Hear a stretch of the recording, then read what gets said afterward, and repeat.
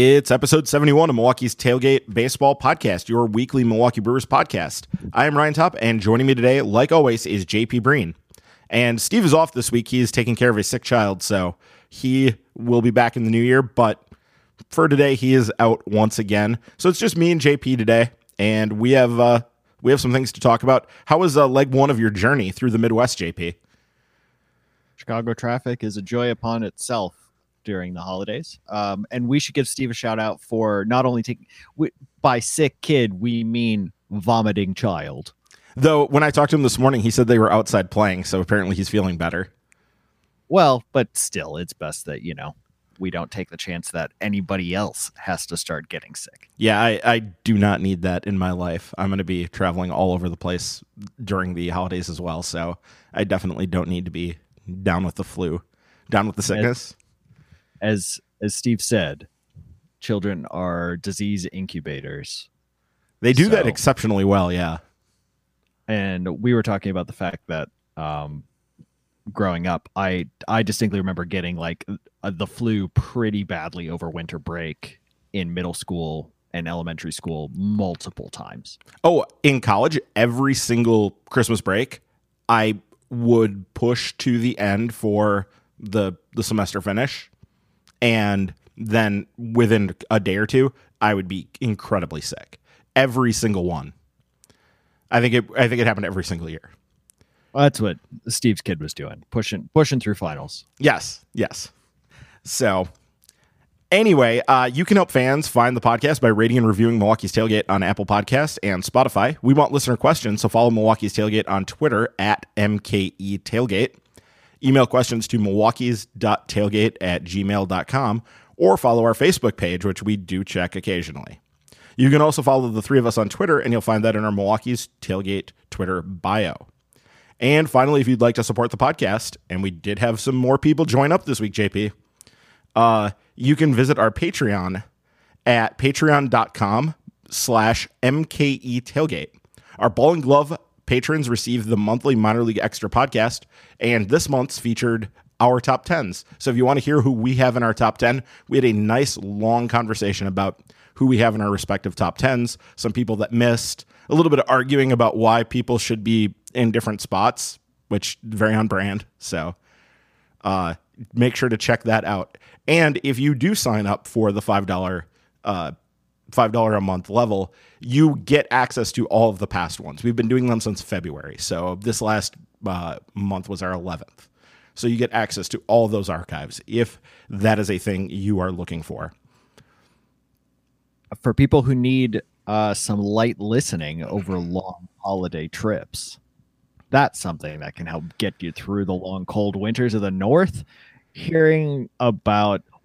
We do have some interviews with some very knowledgeable people to be able to go through it. But if you also want to hear Ryan and I argue about somebody who is down in the DSL, there's no better thing to be able to keep you company during the cold winter. Yes. What do you do when you take long trips? As far as is it music that you guys listen to? Do you have podcasts? A little bit here and there. Do you do the audiobooks thing? We've been doing audiobooks lately when we do long drives. No, don't do audiobooks. It's mostly music. Sometimes we do some podcasts. I usually try to catch up on some NPR podcasts because that is what people would expect of me. And it is very on brand. Yeah, right.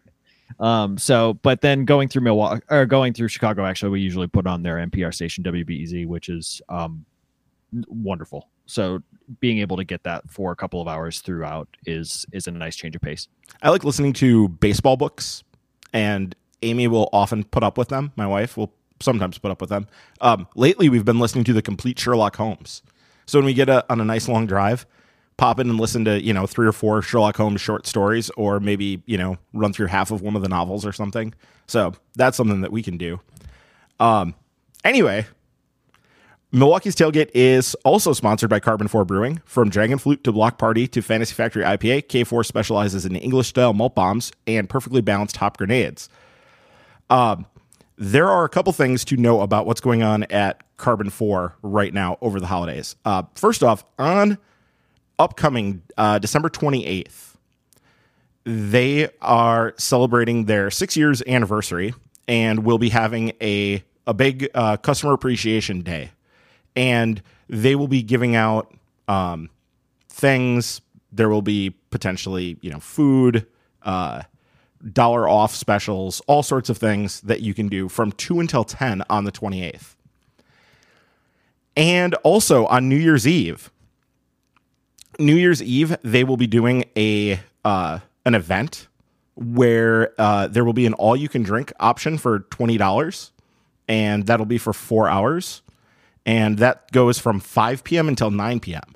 So if you are interested in going and trying out a bunch of stuff and then taking a cab home like a good, responsible person, that is a thing to look for on New Year's Eve from 5 until 8. They also have some other things going on. They have a New Year's Eve menu and some other stuff. So check all that out. As with anything, always go to carbon4.com for more information on that stuff. Carbon 4, beer brilliance. Please take a cab home if you need to over the holidays. We would love to hear from you after the holidays as well. So please be safe, have fun. Please take a cab. And Milwaukee's Tailgate is also sponsored in part by Sound Devices, a premier manufacturer of audio production gear, and they're located right here in Wisconsin. Sound Devices gear is used worldwide and is found on the set of Oscar-winning films and popular TV shows. If you're looking to create a professional sounding podcast, check out the Mix Pre 3 and the Mix Pre 6. For more information, visit sounddevices.com. Okay, JP, so we had some news this week. Some things happened kind of late in the game here, and we're recording on Saturday afternoon, so who knows, there might be even more things by the time this hits your inbox on Monday morning on Christmas Eve. The first thing that came down was the Brewers signing Corey Spangenberg to a split contract. And we actually had right off the bat here, we have a question from PB Brew Crew.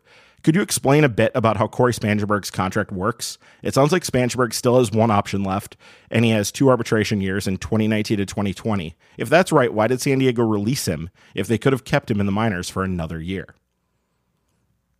As far as I can tell, he does have an option year remaining, but it's a standard split contract in which he's going to make $1.2 million at the major league level if he's on the major league level, on the major league roster. If he's down in the minors, he's going to make $250,000. And as far as I do understand it, he does have an option remaining. I'm not 100% sure on that because there have been 3 different years in which he's been up and down from the minors to the majors. But I think one of them was so short that it could have been injury related, basically. And in terms of why they released him, it's important to remember that as a team like the Padres have more and more young prospects coming up, they have a limited number of roster spots, and that's not just 25-man roster, that's 40-man roster. And if you don't have somebody that you think is going to be a long-term option on your organization, sometimes you have to be able to call some spots to be able to go through. Spangenberg is not somebody that was going to bring something via trade, so that's not really an option. So if you need to be able to just cut bait, sometimes you just need to be able to do those sorts of things, especially when you've got a lot of options coming through that are going to be able to save you money as well, because he's not making the minimum. So there's that option, there's that situation that could have prompted San Diego to be parting ways. And what is his role for this team? I mean, he played, if you kind of look around and see, in 2018, he played 44 games at third. He played 5 games in left. Even got in a game at shortstop that was just a couple innings. 49 games at second base as well. I mean, are we looking at a guy who's a potential stopgap at second base and then a utility guy after that? Is that what Spangenberg is? I mean, Spangenberg is basically if nothing else happens at second base, he is the stopgap, right? They've looked at so many options at second base, and they haven't pulled the trigger on anyone. And I think, with Daniel Murphy's deal kind of getting a little bit more money guaranteed than I was expecting, it's pretty clear to say that the Brewers are still looking for something that makes sense financially for them, or at least hitting their valuation, which we see again and again.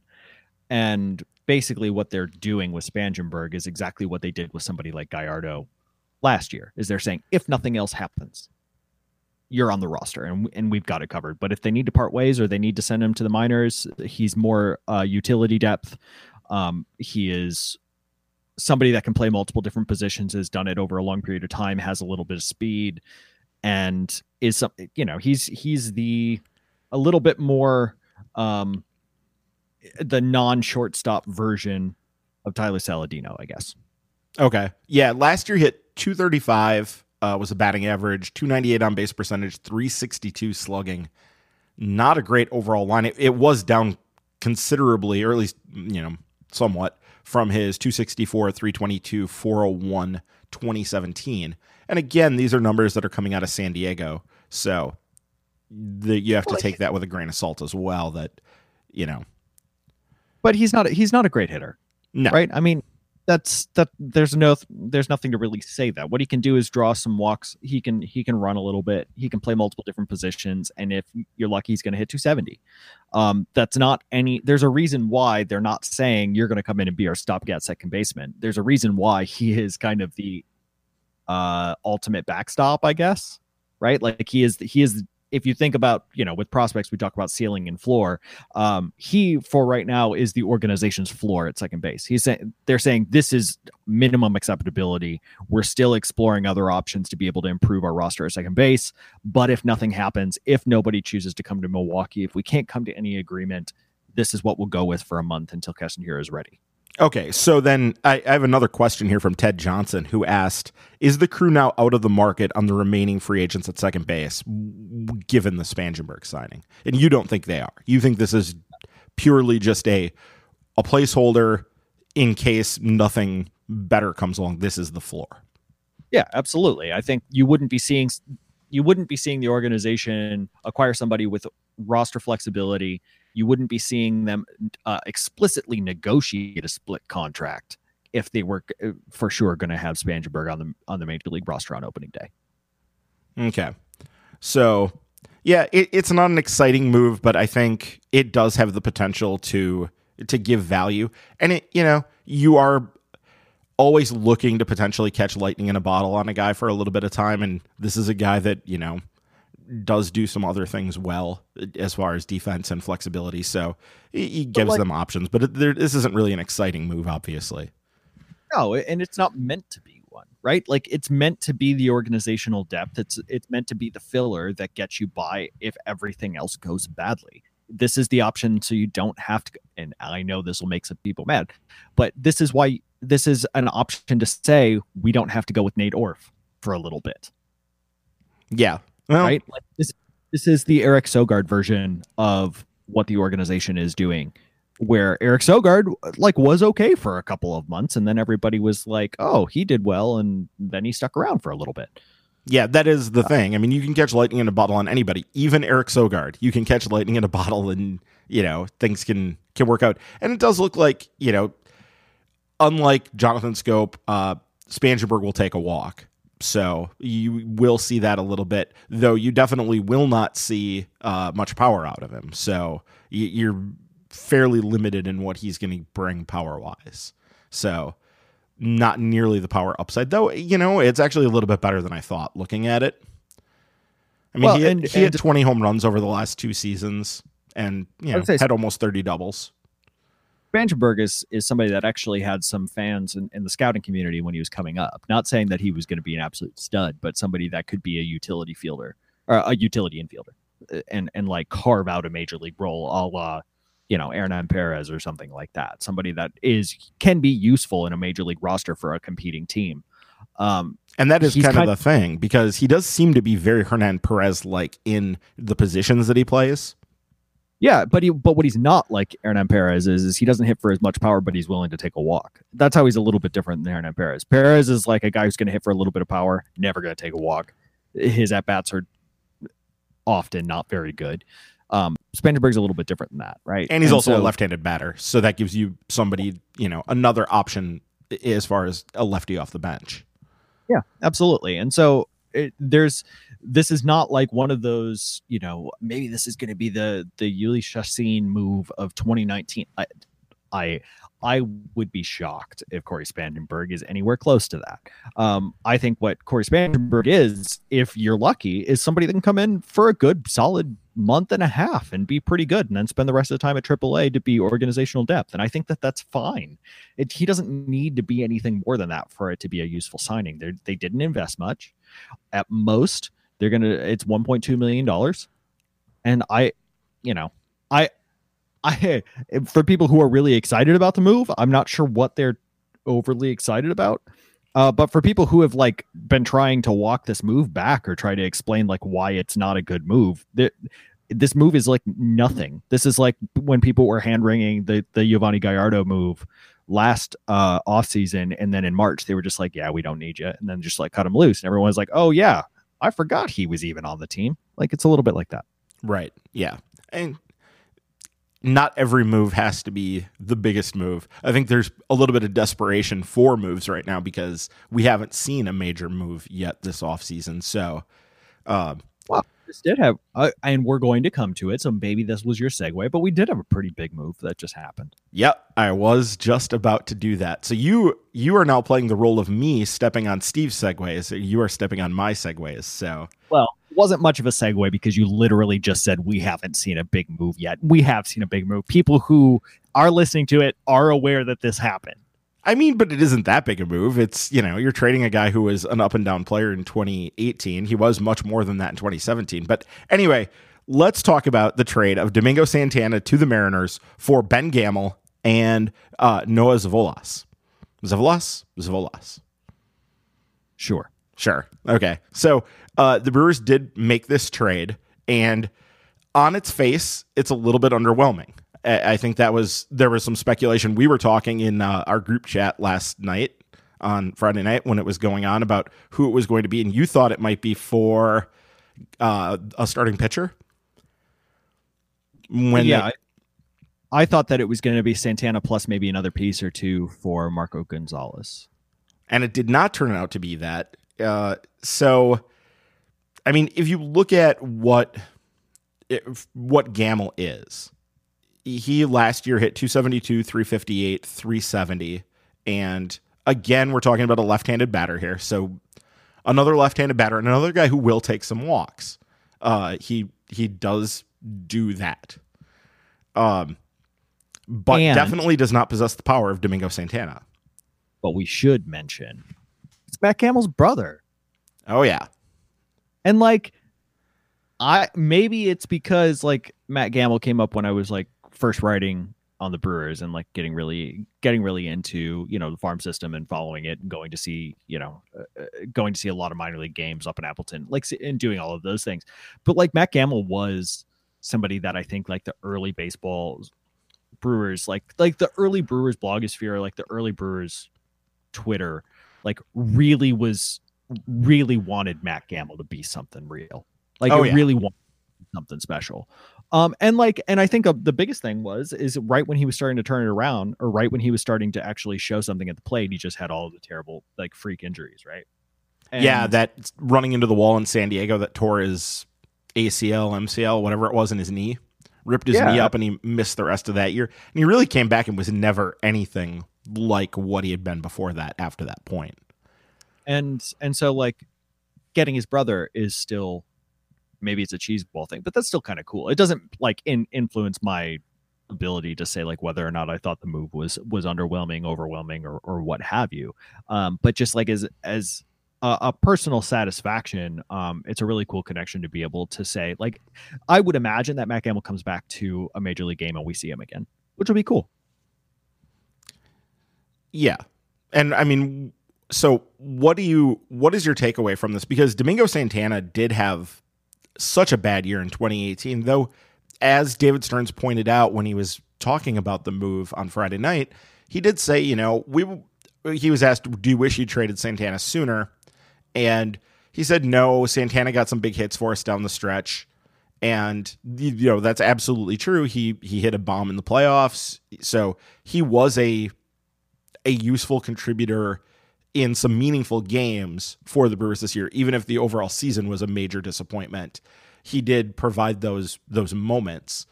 So that was helpful, but it is hard to not be underwhelmed by this, considering where Santana was heading into 2018. And I know we talked a lot on this podcast last winter about the fact that Santana's value was much more limited than what I think the public perception of it was. He was viewed as being a better commodity than he really was.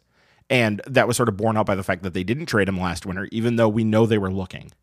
They were looking around and they never got a deal that they wanted. And then right now, when they finally do pull the trigger, they're able to get back Ben Gamel and, maybe a small upside play in a pitcher who's a senior signing. So it is underwhelming, and it is, somewhat disappointing given everything that's happened. But what advantages do Gamel have over Santana? Why did they make this trade, JP? Well, I think it's important to recognize, and I don't want to shed all over Domingo Santana because I actually still think he can be useful. But this is a baseball environment in which Corey Dickerson has been DFA'd and just dropped for nothing now twice. And that Corey Dickerson is a good major league hitter. We've seen everybody make fun of the Rays because he was a good major league hitter again, but now the Pirates are maybe even going to just try to dump him. And it's again because of how available power is in today's baseball economy, how available it is at a corner outfield spot, and the value of defense. And that Domingo Santana is not somebody you feel comfortable playing in right field, and that the power is there, but he's got flaws in terms of being able to access that power. And so Domingo Santana's a player that, if you have him, can be pretty useful, especially if he gets in a hot streak.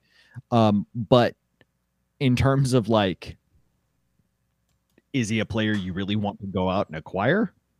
Not for anything meaningful.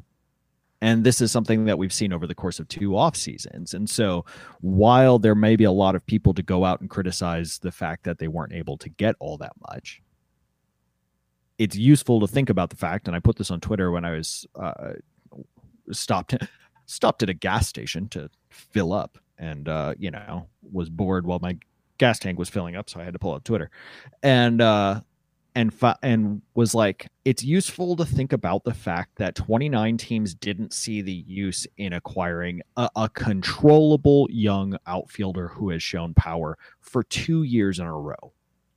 And it's not because the Brewers are dumb that they haven't had the ability to do it. It's just that the market is extremely limited for those types of players. And so what the Brewers were able to get is somebody who can play 3 different positions, somebody that has a different type of value at the plate, somebody who's going to hit for a little bit of average and take a lot of walks, not really hit for all that much power. Though it'll be interesting to see what that power plays in Milwaukee compared to a place like Seattle and the AL West, because he actually goes through some stretches. I picked him up in fantasy a couple of times, trying to kind of ride him while he was hot a little bit. But Gamel's somebody who can play 3 different outfield positions. He's somebody who's going to hit lefty. And when you're trying to say that the Brewers had Domingo Santana and Keon Broxton, neither of them had options, and they had to figure out how they were going to run that. Gamel not only has options remaining, but is both lefty and righty. Broxton, somebody who's going to offer a little bit more power. Gamel, somebody who's going to offer a little bit more of a professional hitting approach. He's somebody that can walk a little bit, and he's somebody that can play 3 different positions. He's somebody who can hit lefty. It's providing matchups, defensive flexibility, roster flexibility, and a guy who has a different offensive profile than the kind of outfielder that they already have. So for me, this is a classic Stearns move that we've seen with somebody like Maldonado. It's moving somebody for a similar kind of valuation level, but has more flexibility in terms of roster and in terms of options. But it's also important to recognize that this is about building the best 40-man roster that they can. And what the Brewers felt like they were missing was a left-handed versatile outfielder, maybe a little bit like he's not as good of an outfielder, so I'm not trying to make this comparison, but basically trying to fill a spot that Brett Phillips left, but somebody who could actually hit a little bit better, Brett Phillips. And it's like filling that spot on the 40-man roster, and it's not really about, in a vacuum, which one was more valuable. Yeah, and I mean, it does seem to be a big part of this is the fact that they can send Gamel up and down, and they don't have that option with Domingo anymore. So they needed to get somebody that they still had the roster flexibility for. You kind of alluded to this already a little bit, but Eric P on Twitter asks us, what does the Santana move mean for Keon Broxton now? Does this solidify his spot as the fourth outfielder on this team going into the season? I think it does. I think it could be the fourth or fifth outfielder spot. I mean, they have a little bit more flexibility to carry two outfielders if they want to, because they're going to offer something completely different. But I think that Keon Broxton probably does make the opening day roster at this point. The interesting thing, I think, comes when you think about like what does happen if a roster crunch happens, because then Keon Broxton is going to be DFA'd. I think Keon Broxton would absolutely be claimed somewhere. And so, yeah, it's a really, I don't love the move, to be honest. Like, I don't know what to really think about it. I don't, Matt Gamel's fine. I'm not convinced that they couldn't have found somebody, on the open market to be able to get somebody with that kind of skill set. I don't know. Maybe I'm not valuing Matt Gamel correctly. I mean, he is a 1-2 win player over the past couple of years, but I would have liked to have seen Domingo Santana actually packaged with a couple of different players to get something more meaningful. And again, it's impossible to know if that was actually available. I think that there are a lot of people that will say it was available and the Brewers just chose to not do it. And I think that's a disingenuous argument. I'm just surprised that this is the type of move that ends up being the move that Domingo Santana kind of is the move that moves him on, I guess. Well, it is the kind of move too, like with the Brewers letting Jeanette go or Chris Davis go. There will be an opportunity here if he does have a good season. There'll be a lot of second guessing on this in the way that there was for those other two moves as well. Well, there's certainly, but it's like, and sorry to cut you off, but like that's going to piss me off to no end, because what do you want for Domingo Santana to be on the roster right now? Do you want him to sit on the bench and play once or twice a week because that's his opportunity for development? Right. Like, there just isn't a spot for him. And people, I think, there probably are people that would say, well, move Braun to first base full time and get rid of Jesus Aguilar, which, he was pretty clearly one of their two best hitters last year. He was, between him and Shaw, those were the second and third best hitters. You can kind of argue about the details, but he was an incredibly important hitter in that lineup. Yeah, I mean, for the course of the whole season, Aguilar was more valuable with the bat than Kane was. Kane's value comes from position and defense.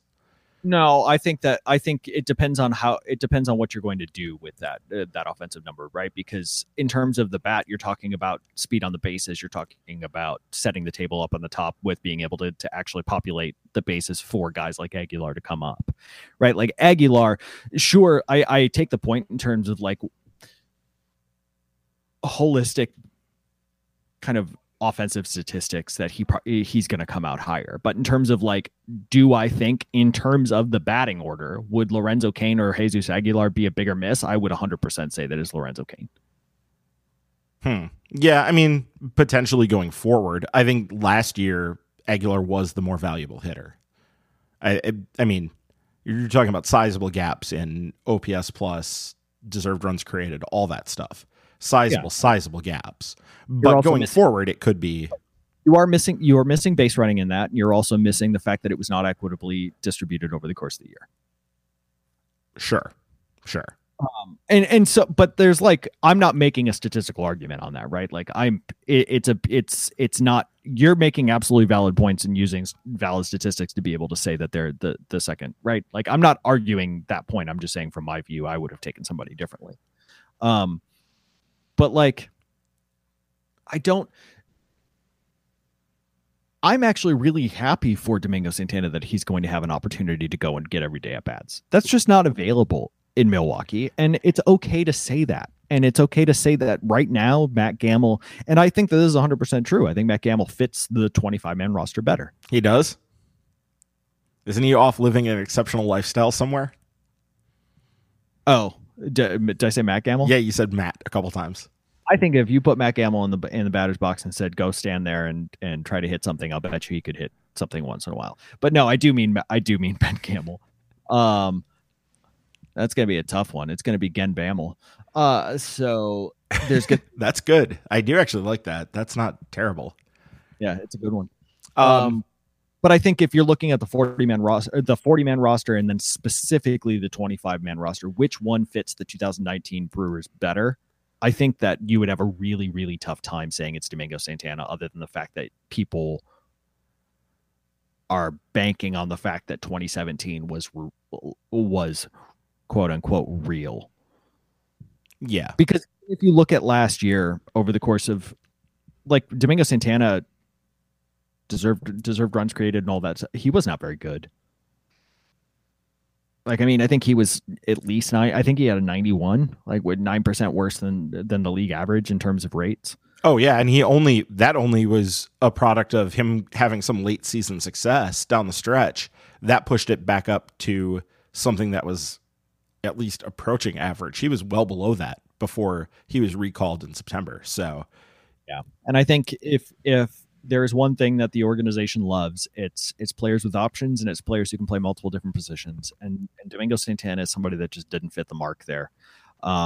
Again, this is not. I still think Domingo Santana is probably a good, solid 1.5 to win player over the course of the year. He's somebody with obvious flaws. He's somebody that you need to be able to compensate. He's somebody that you need to be able to, he's obviously going to fit better in the AL where he can maybe hit DH, but he's still somebody that has one of the lowest contact rates at pitches in the zone. And so if you're saying that, yeah, he doesn't chase many bad pitches, he also doesn't hit very many good pitches.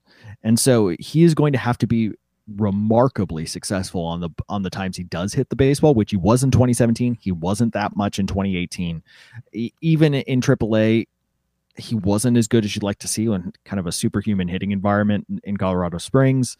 So I don't know. Like, it's a spot in which I'm actually really happy for him that he's going to be in a situation where he can go get every day at bats. And as much as I am underwhelmed by the return, because I thought it could be something more useful, whether it was like being able to package something for a kind of a low, like, right, we're talking about Marco Gonzalez or maybe an impact reliever, but it ends up being somebody that it fits a need that they like. Ben Gamel is somebody that is actually going to be able to fit the offensive environment. Hitting lefty, he's somebody who can play multiple different positions. He can draw a walk. He offers something different than what Keon Broxton offers. So he fits and checks a lot of the boxes. It's just, it still feels a little underwhelming to me. Yeah, we had a question a couple weeks ago, and actually I think Gamel is the answer to this. Jay Google had asked which left-handed free agent bat or in the system would fit perfectly as a fourth outfielder.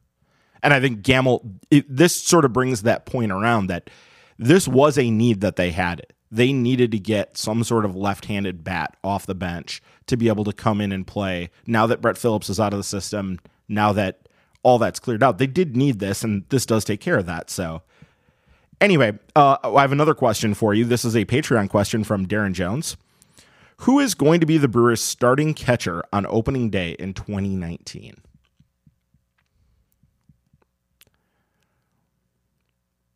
I still think it's Manny Pena. I think Manny Pena is likely to be the opening day starter.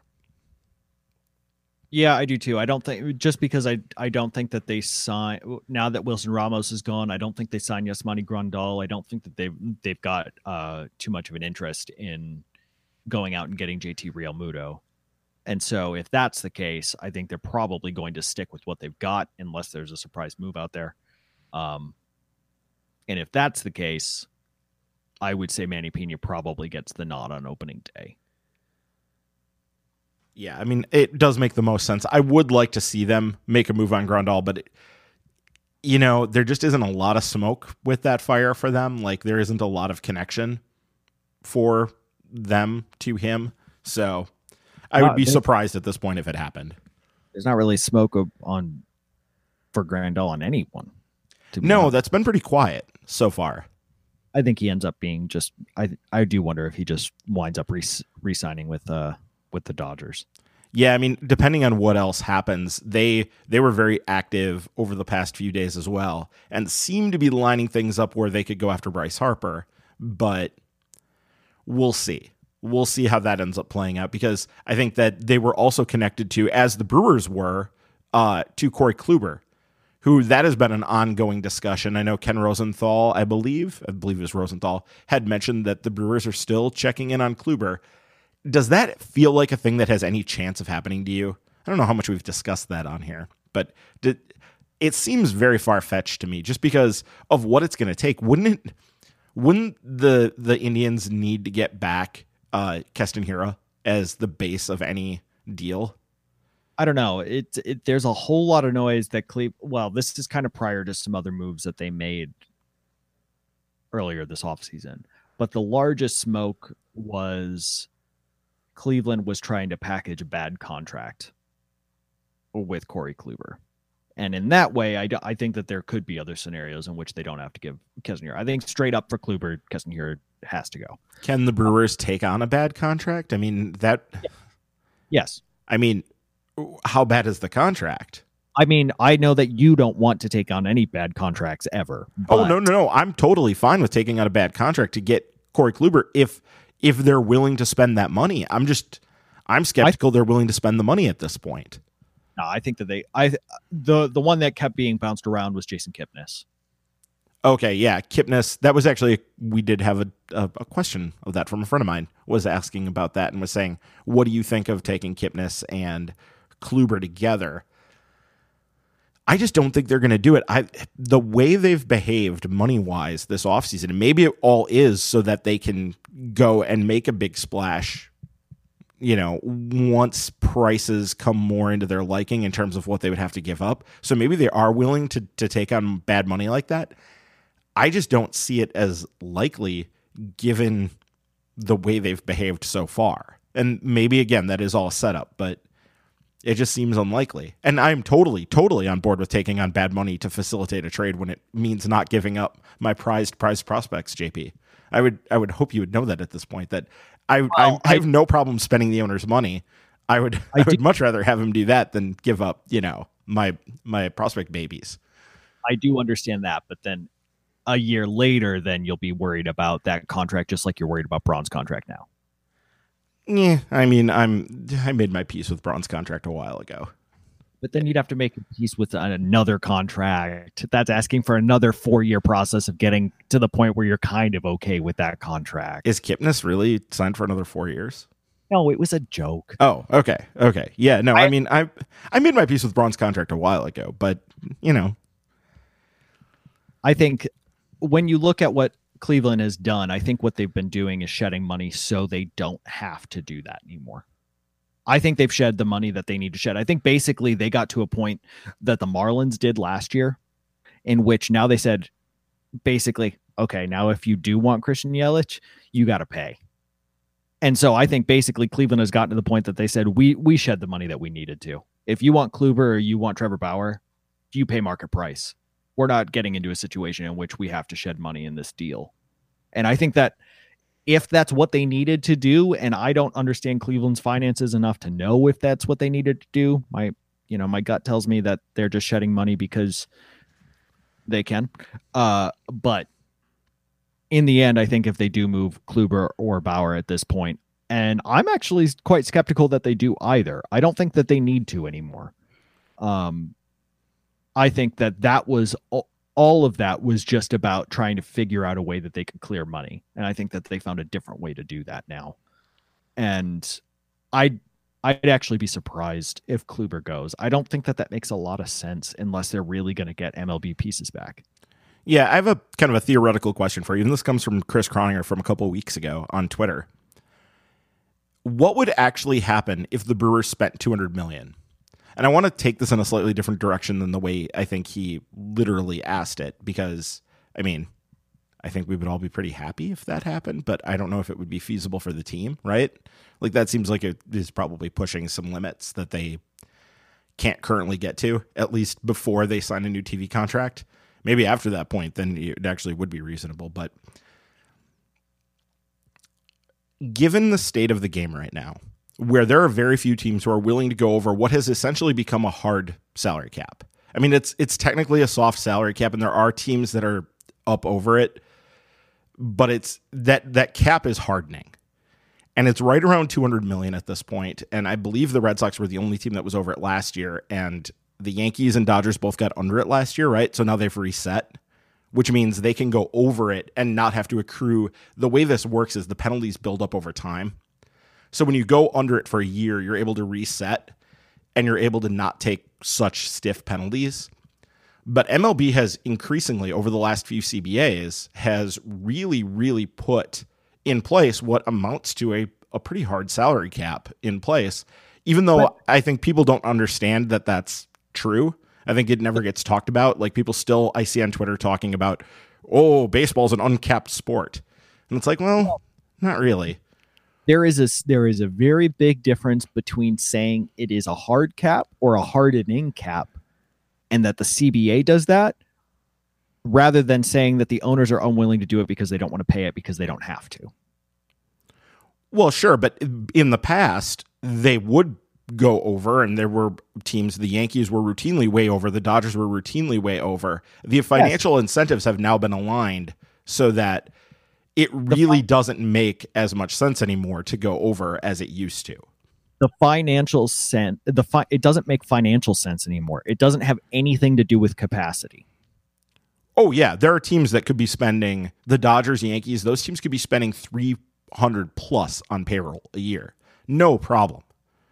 It's just there is a difference, and it's to me, and like, this is a hobby horse for me, I guess, but like stepping up on a soapbox, but there is something to say between it being logical, right? Like that the system is in place, and so it's logical to get under it, so you don't have to spend any more than you have to, because any kind of luxury tax money that you're paying is essentially financial waste, right? Like, sure, if you're somebody looking at the efficiency for your organization, that's fine. There's a difference between talking about what makes financial sense and what is logical versus what is possible and versus what is there's other question about ethics. I don't think that really applies here, but it's completely disingenuous for teams to say they have to be under this. They do not have to be under this. They want to be under this because they make more profit that way. Well, and because the incentives are very strongly lined up that way now. Because you get penalized harder and harder for being over it. So every dollar spent over it has less value, has less marginal value. You're able to get less for it because you're going to be paying all these fines. You're going to be paying these penalties. They're now taking away draft picks from teams that go over the cap by a certain amount. I mean, I know that, but you're talking about marginal value. You're not talking about capacity again, right? Right. And so, like, it's all of these justifications that people can say it's not a smart use of my money. Right. But the effect is that we've seen teams behaving like it's a hard cap. I know, but that's why I'm saying it's just important to parse that issue, because when we say that it's behaving as a hard, it's not the CBA's fault.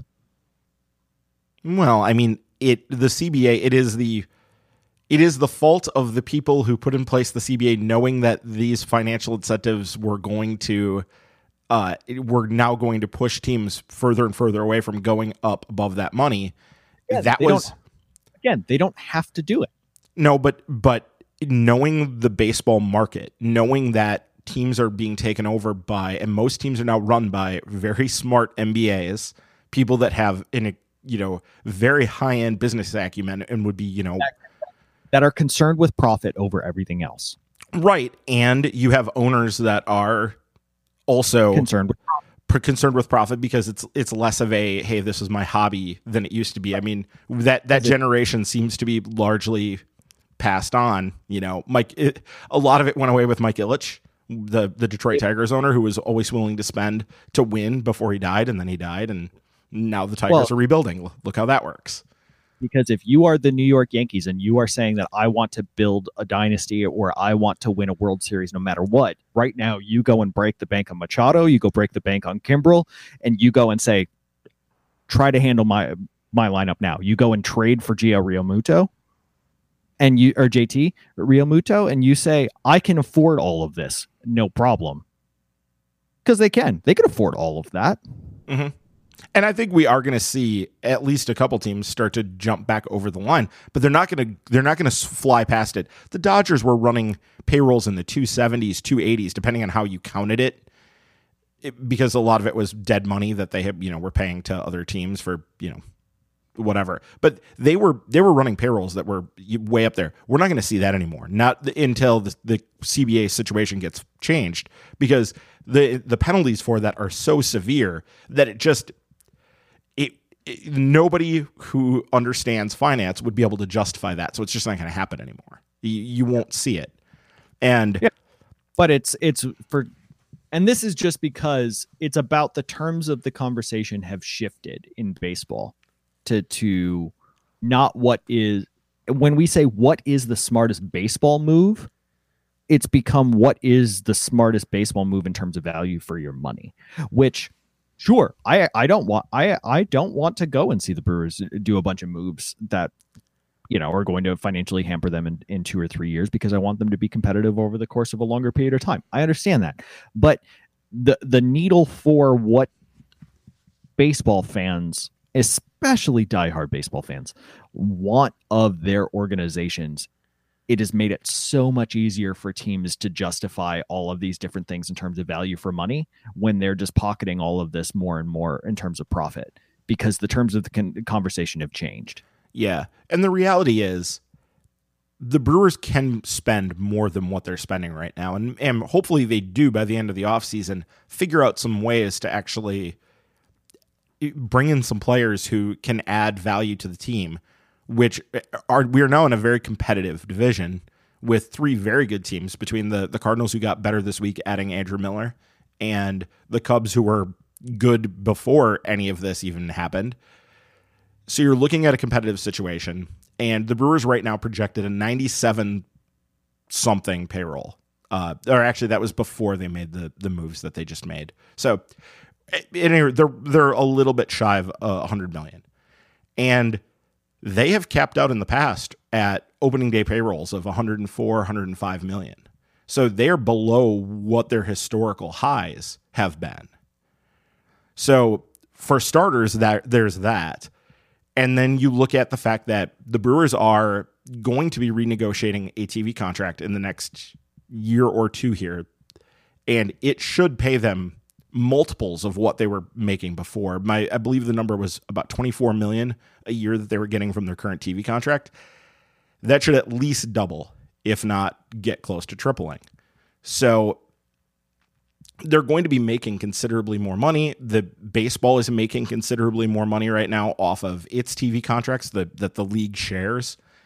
And the Brewers have gotten, we've been talking about this a little bit, the Brewers got a lump sum payment for the spinning off of MLB Advanced Media, and I think every team got like $50 million from that, right? Something in that neighborhood. And the Brewers put that into a facility in Maryvale. They pumped a lot of that into the Maryvale renovation. Well, but so I think so to get back to the point about the question, which I think is a good question, and the honest answer is I have no idea, and I don't know, and none of us know. And the reason why ultimately these conversations always go round and around in a huge circle is because teams 100% refuse to open their books to let anyone see how much money they make, how much money they spend, what's the profit margin, how much can they handle. All of that is a complete black box. And it's designed to be that way because then nobody can make demands on them in terms of how much they should spend. All of this is just a gut feeling. All of this is saying that we feel like they should be able to spend more, but we don't know. Honestly, I have no idea. And I mean, you can make some educated guesses, though. You can make some educated guesses, but even then, you're still flying blind. Yeah, there's still a lot of things you can't know. All our educated guesses are based on like historical numbers and what they've done in the past, and that ignores inflation. It ignores new revenue streams. It ignores new TV contracts, like you're talking about. It ignores Baseball Advanced Media that's selling their data elsewhere. Like they're doing so many different things now, and the revenue streams are so different that it's hard to know what the Brewers can spend. I have no idea, and ultimately, I think that if I want that conversation to have a takeaway, that's exactly what Mark Attanasio wants. If there would be no chance in hell that they would open up the books to allow people to see how much they could spend. I mean, my gut says if they wanted to add Corey Kluber and Kipnis, to their payroll right now, they could do that and still easily be profitable. That wouldn't be a... I mean, I would imagine so, but again, we're just guessing, right? Right.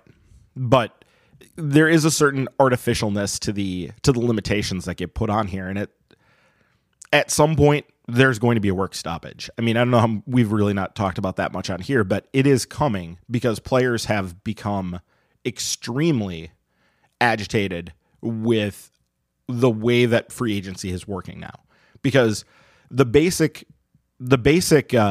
deal, the basic bargain that has existed since the mid 70s when this happened, when free agency began, was you're going to put in your time in the big leagues and you're going to make league minimum for 3 years. Then you're going to make an arbitration set price where it's still well below your market value. And then you're going to get to free agency, and then you're going to get paid for what you did, basically. And that was sort of the way the players understood it. And that's the way it behaved for a very long time. And then teams realized over the past 10 years that was stupid to pay players for what they did as opposed to what they're going to do. And so teams have largely stopped paying players for what they did and now pay much more based on what they're going to do. And that has led to a generation of players not getting what they thought they were going to get in free agency. Well, and they're mad.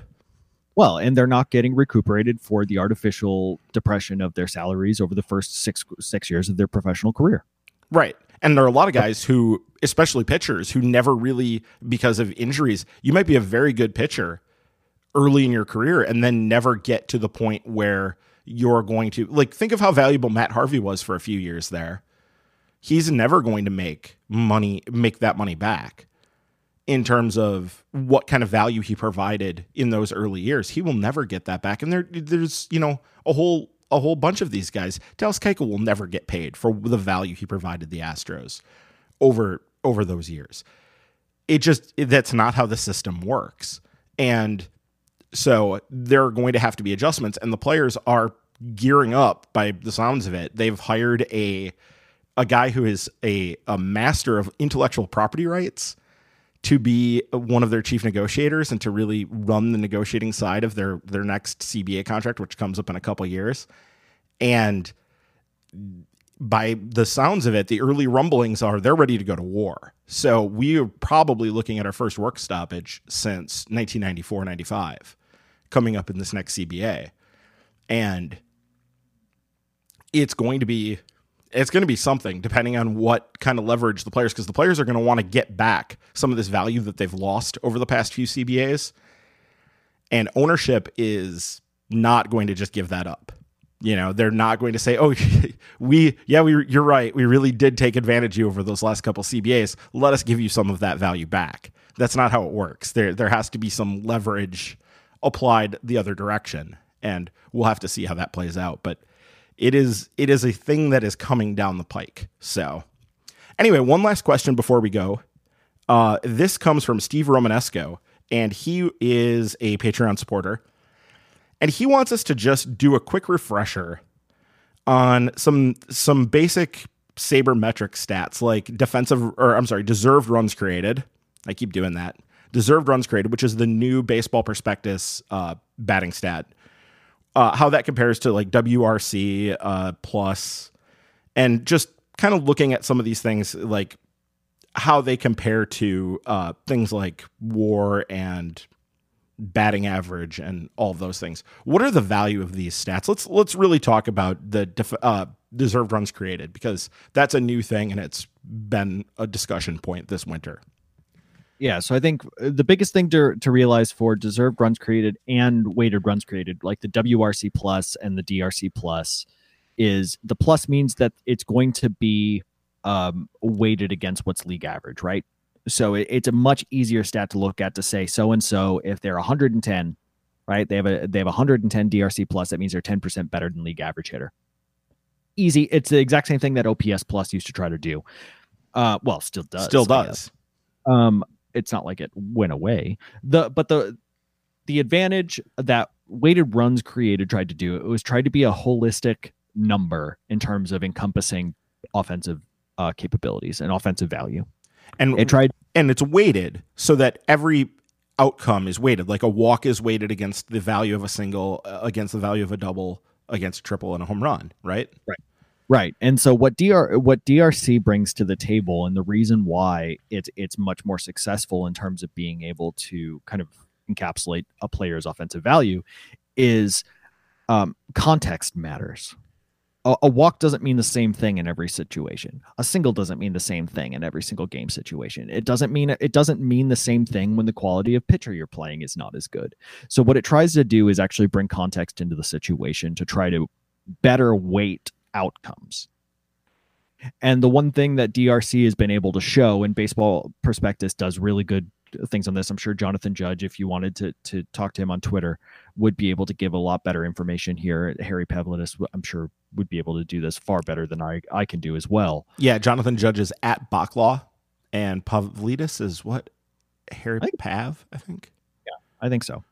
And the important thing to remember is all of these have been run in terms of regression analysis to be able to show year on year which one is more predictive of the numbers that happen the next year. So not only are they trying to be able to show what it, value in a current year, it's trying to be able to say that looking at this number, you can better predict what they're going to be able to do next year. And that DRC over, I don't know what the time frame they looked at, but showed that they were far more successful in being able to predict what a player was able to do offensively the next year. And way more than weighted runs created, far more than OPS, far more than true average, which is what Baseball Prospectus was using in the past. And so, as of right now, as I understand it, DRC is not only just the best public-facing offensive number that's available at the moment; it's actually the closest to what big league organizations are using for their own calculations. Yeah, and just to give you an idea of how that fits within the Brewers, you have a guy like Christian Yelich who takes a bit of a hit when you look at his DRC compared to his WRC. So what they're predicting is a little bit of a come down to earth, which I think we're reasonably all sort of expecting that it's probably not likely that this massive binge that he had is going to be repeated. I think he did take a legitimate step forward as a player this year, but I don't know necessarily if we're looking at a perennial MVP. You hope, but it's probably not wise to expect that, at least. And I know Travis Shaw was one of the players that really benefited when you looked at DRC, that he really came out well, and Jesus Aguilar did as well. Eric Kratz actually was ahead of Manny Pena, so that was a weird thing. On the downside, yeah, we already talked about Yelich a little bit as being a little bit of a come down there, and I don't know if there's anybody else who was really notable that was particularly low on that. I think that's much more reflective of the fact that the Brewers had a black hole after those big names that we already know. But, Orlando Arcia was the worst hitter in baseball. Yes. If qualify or guys who got to a certain point. Yeah. No, rate-wise, he was the worst. He had a 56. Oh, yeah, that's right. Okay. Yes. So he was very, very low. Yeah, that means he's 44% worse than league average hitter. Yeah. So we hope that he turns back more into the player he was in 2017 and can get back to that again. And I was going to say that for those not mathematically inclined, 44% worse than league average is not ideal. So we're going to hope that it swings back the other way. The Brewers had extreme high end. They had extreme room for improvement, or is what Jonathan Judge and I talked about on Twitter, is he kind of gave a nice little range on Baseball Prospectus in terms of like 100 is league average, 120, is above average, 140 is is all-star, and then like anything higher is just like, elite, and was going down the other way, and it was like 60 is DFA, and I was like, then what's 56? And he goes, fields position really well.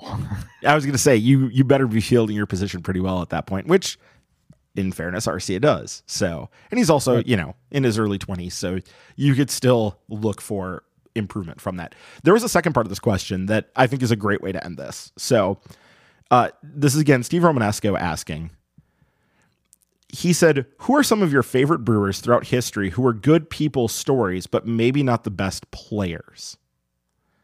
Mark DeFelice. Yeah, see, that was going to be mine. DeFelice was, I mean, he was an amazing one to follow in the minors. And I can still picture the picture that he had because he was wearing a hat that was too tight and it made his brow kind of furrow. So it looked like he had lines right in between his eyebrows. That was really weird.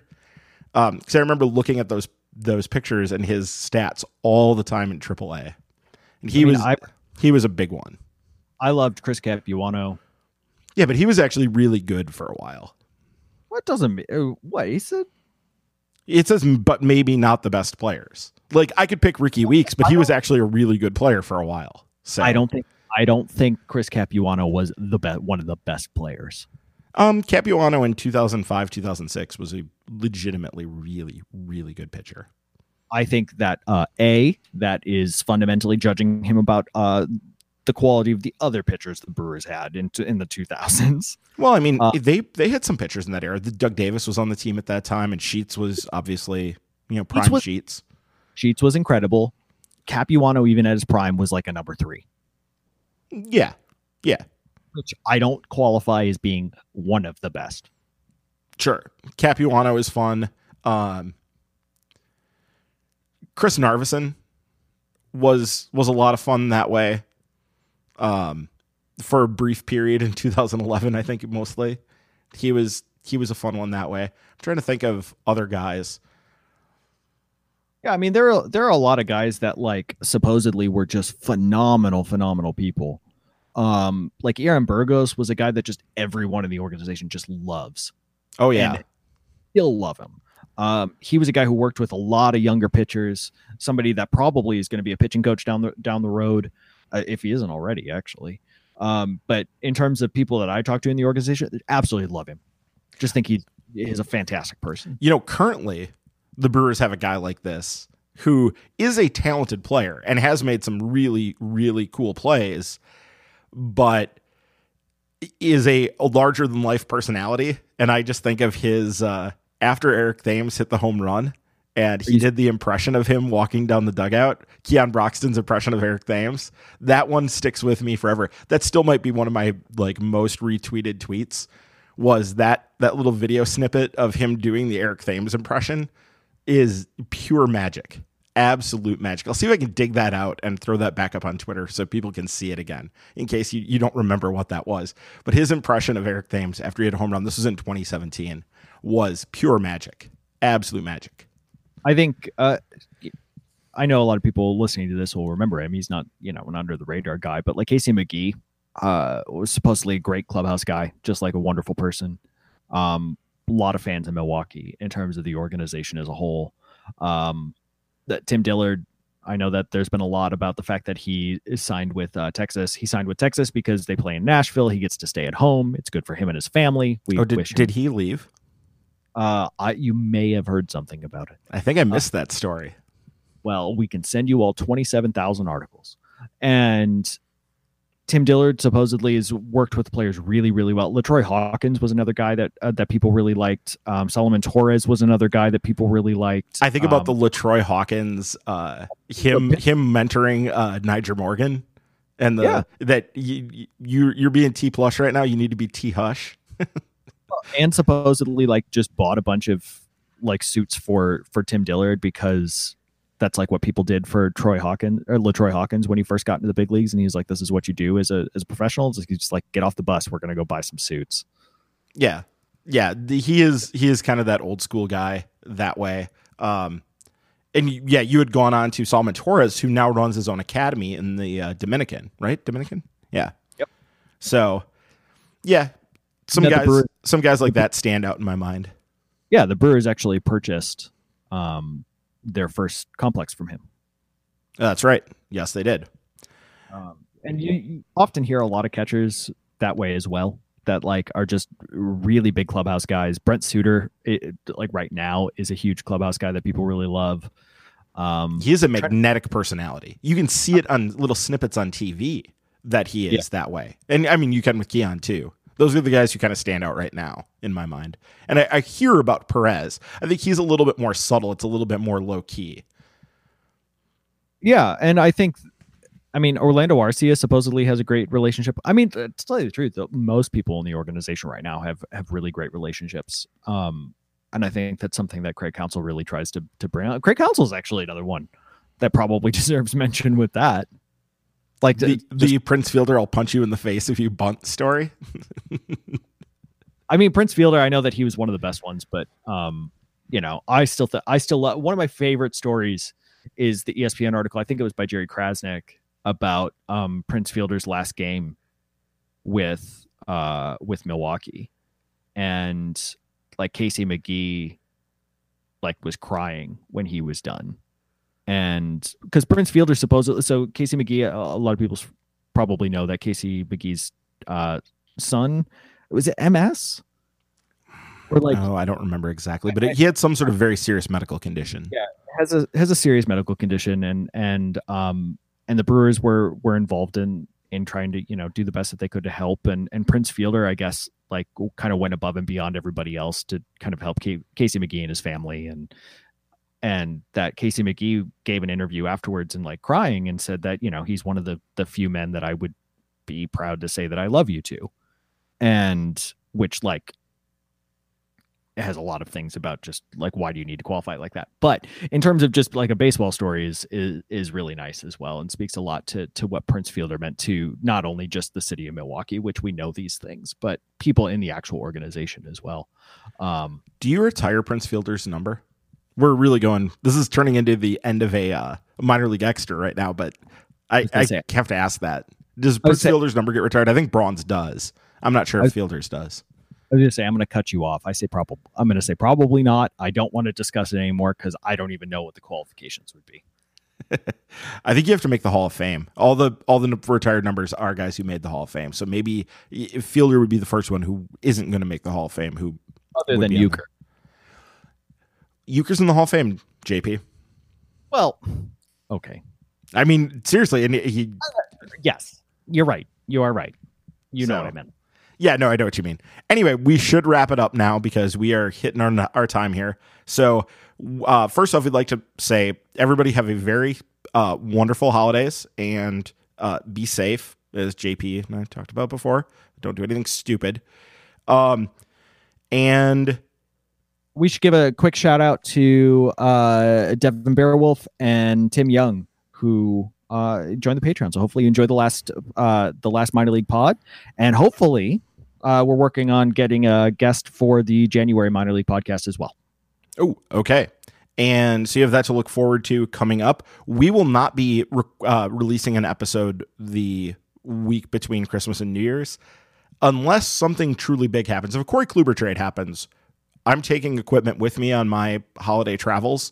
So I will have the ability to do something and put something together, and I'll see who I can convene together to put together a podcast. But we're not planning on having anything now until the weekend of the 7th of January would be that following Monday. So that's our next scheduled podcast. So again, we wish you the happiest of holidays and a wonderful new year. And you can join our Patreon by visiting patreon.com /Milwaukee's MKE Tailgate. Wow, I can read. Patrons at the ball and glove level will receive the monthly minor league extra podcast. As always, follow us on Twitter at MKE Tailgate. You can also submit questions to milwaukees.tailgate@gmail.com or through our Facebook page for the Milwaukee's Tailgate Baseball Podcast. Don't forget to subscribe to the podcast on Apple Podcasts, SoundCloud, Stitcher, Google Play, and we are now on Spotify. You can leave reviews and help people find the podcast. Thanks for listening, and look for us again in a couple weeks on Milwaukee's Tailgate.